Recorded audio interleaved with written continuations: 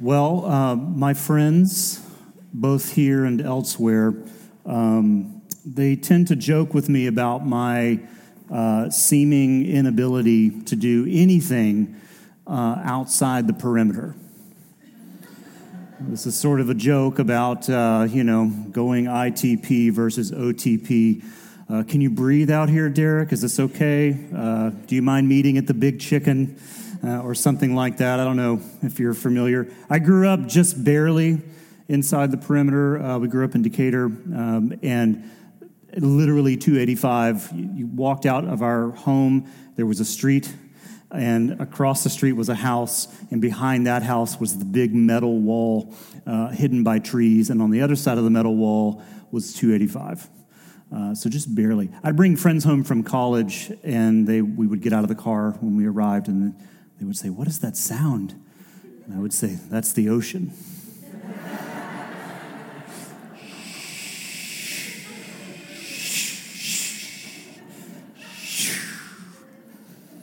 It's high tide right now. But yeah, people joke with me about leaving the city for the suburbs. Do you need oxygen? Funny questions like that. My son, his freshman year, he went to a small Christian liberal arts school in West Point, Georgia, which is about 30, 45 minutes from Auburn. Thank God somebody beat Alabama this year. Okay, thank you.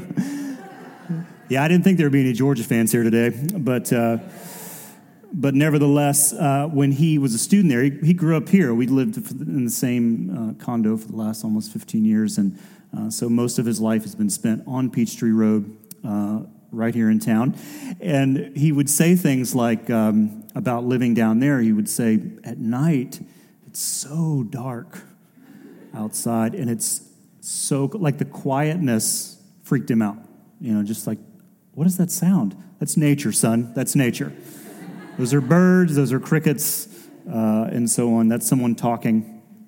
But yeah, that's kind of how it is with me. And when my wife and I talk about retiring to the country, we're mostly talking about North Brookhaven. That's what we're talking about. Anybody with me on that? That is my wilderness.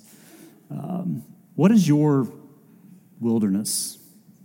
I mean, all kidding aside, we've all been in a wilderness before. Those places and seasons and situations when we felt the absence of stability, of familiarity, and even of safety, perhaps.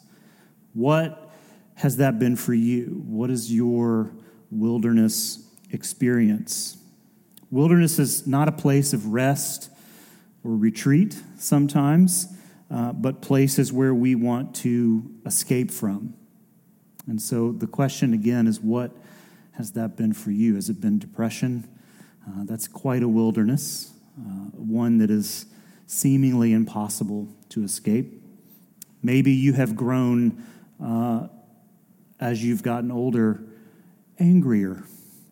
I was telling my therapist a few months ago, I was like, I think he was asking about my job and people and older people versus younger people. And I said, people tend to get old in two ways, primarily. They either become more gracious and loving and the margins get wider, or it's the opposite. They get angrier and angrier and angrier. Maybe that's your wilderness. You can't seem to get out of that sense of hatred and anger. Or failures. Sometimes, and you might define your life this way, it feels like one failure after another. Can anybody relate to that? I know you don't want to admit that. Yes, that's me. I fail at everything. Derek, thanks for bringing that up. But you may be familiar with that. You may be a person of fear, and that's crippling, and it feels like you can't escape from that. Or loss. You've lost people. You've lost friendships. You've lost jobs. We've had people in this church through the years that just a chronic sense of losing jobs. And it's a wilderness. It can be tough. or maybe even a loss of faith. I think faith sometimes is a big, huge wilderness, if we're honest, and that can be a place that can be hard, and we want to escape from. We want to find respite from that kind of thing. It can be really quiet, as my son says, and dark in those wilderness places, because the wilderness is a place of waiting, of wanting. We don't want to be there. We would rather be somewhere else, because when you're in the wilderness, it's just you and your problems. It's just you and yourself, and there's nothing for many of us more terrifying than being alone with ourselves. I was setting up the tent this morning, and my phone buzzed. It was like one of those notifications. I don't know if you've heard of these, but I looked at it because I have it on. People text, I can't make it or whatever, and I looked at it and it's like, your phone usage was up 15% this week. And I was like, yeah, it's been a rough. I don't want to be alone with myself, so I just want to be alone with you guys. So I'm just looking at all your stuff. But maybe that's the way it is. It's hard to sit honestly with ourselves in those places and to take in our own situation. That can be hard. What is your wilderness? Luke says the word of the Lord came to John, the son of Zechariah, in the wilderness. Let's say that word together, wilderness. Wilderness. This is where Luke says the word of God came forth. Now, when Luke says wilderness, there's two things going on. The first thing is that it's an actual place. As Liz was reading the text, you saw that this person, John the Baptist, not a denomination, he's not that. This is a nickname given to him because of his propensity to baptize people. He is known as the baptizer, the immerser, that Nacho Libre scene where he's dunking his friend in the bucket. That's what I picture. Thank you. I'm here all season.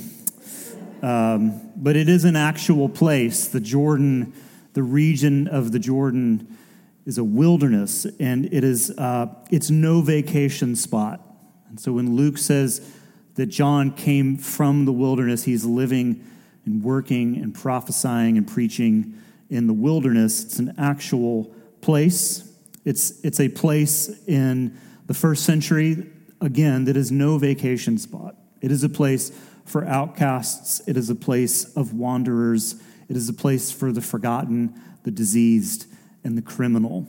The wilderness is not a place that you want to be. No one in ancient Jerusalem said to their partner, hey, what do you say we find a nice place in the wilderness, just you and the kids? They would never say that. It's not a place that you wanted to end up in any way, shape, or form. So the first thing Luke means is an actual place.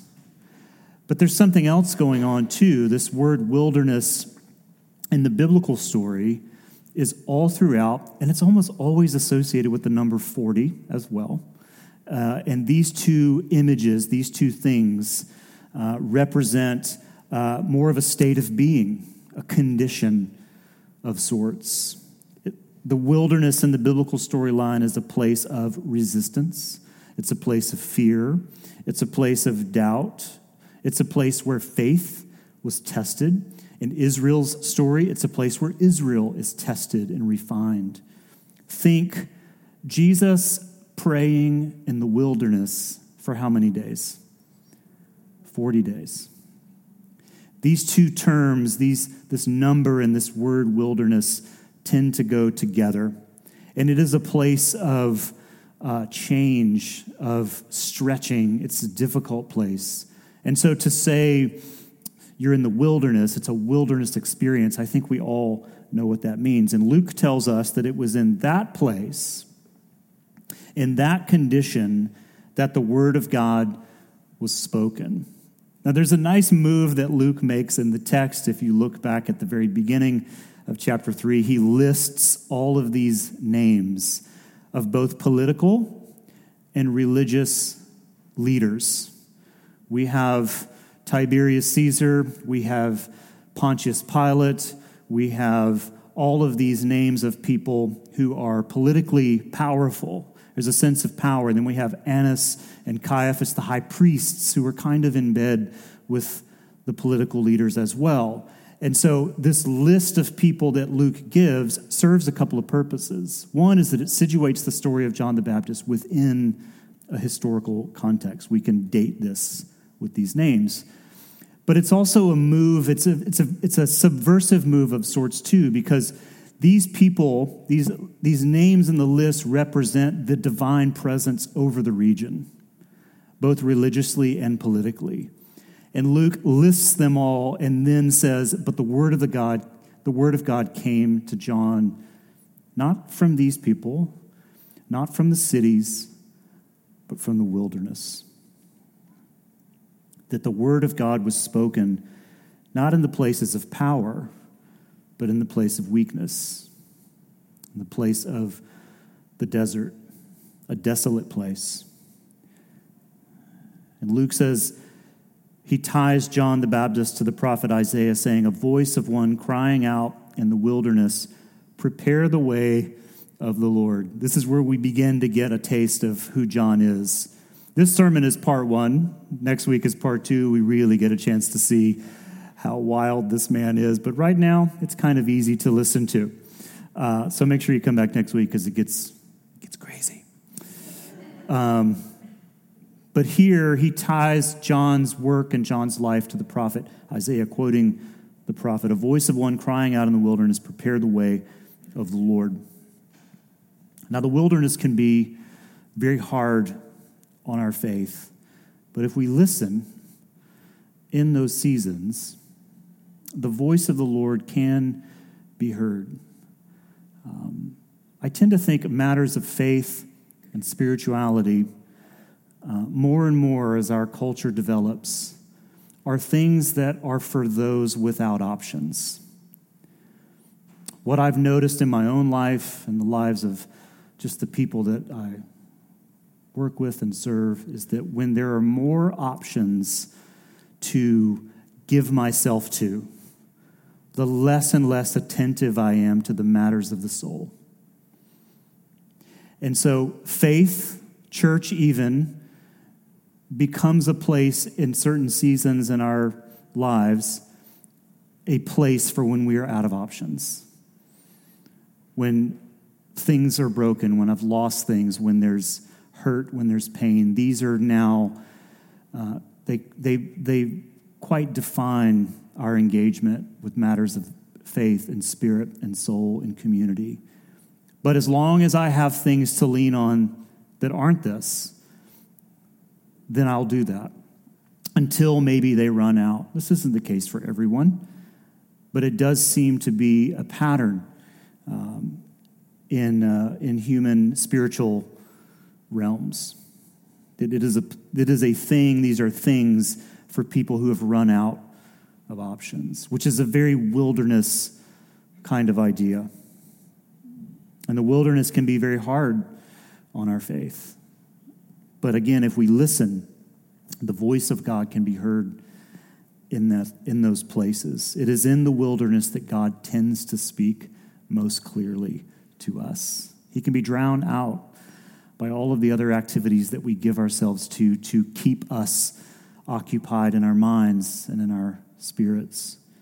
But it is when there is a vacuum and when there are great existential questions and when we are afraid, that is the time when the prophet is saying to us, listen, the voice of God is coming to you. In The Problem of Pain, C.S. Lewis says, God whispers to us in our pleasures, he speaks in our conscience, but shouts in our pains. It is his megaphone to rouse a deaf world.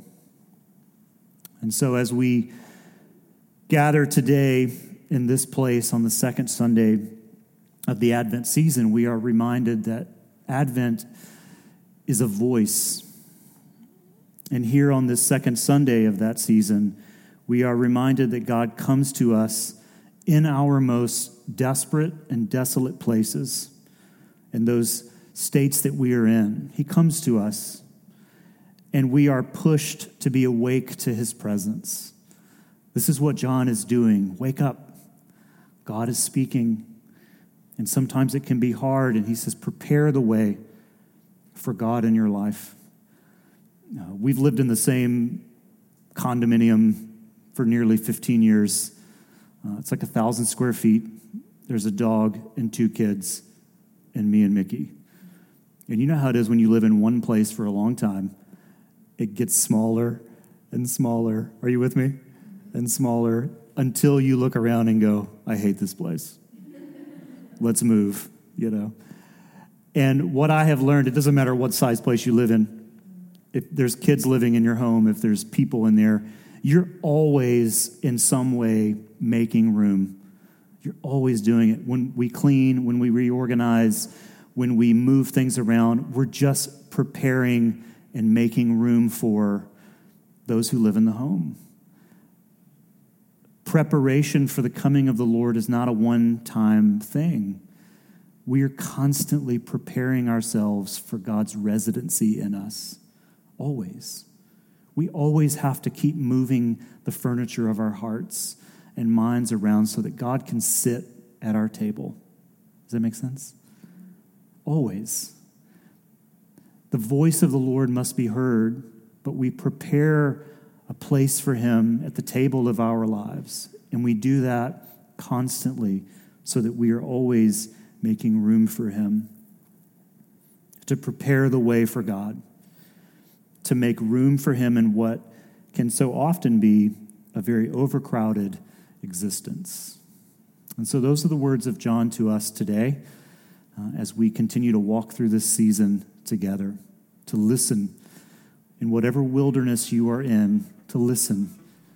God may be trying to say something to you, encouraging and hopeful, and something that would bring peace and salvation and rest. Keep your lamp trimmed and burning. Keep your lamp trimmed and burning. Keep your lamp trimmed and burning. See what the Lord has done. Sister, don't get worried. Sister, don't get worried. Sister, don't get worried. For the work is almost done.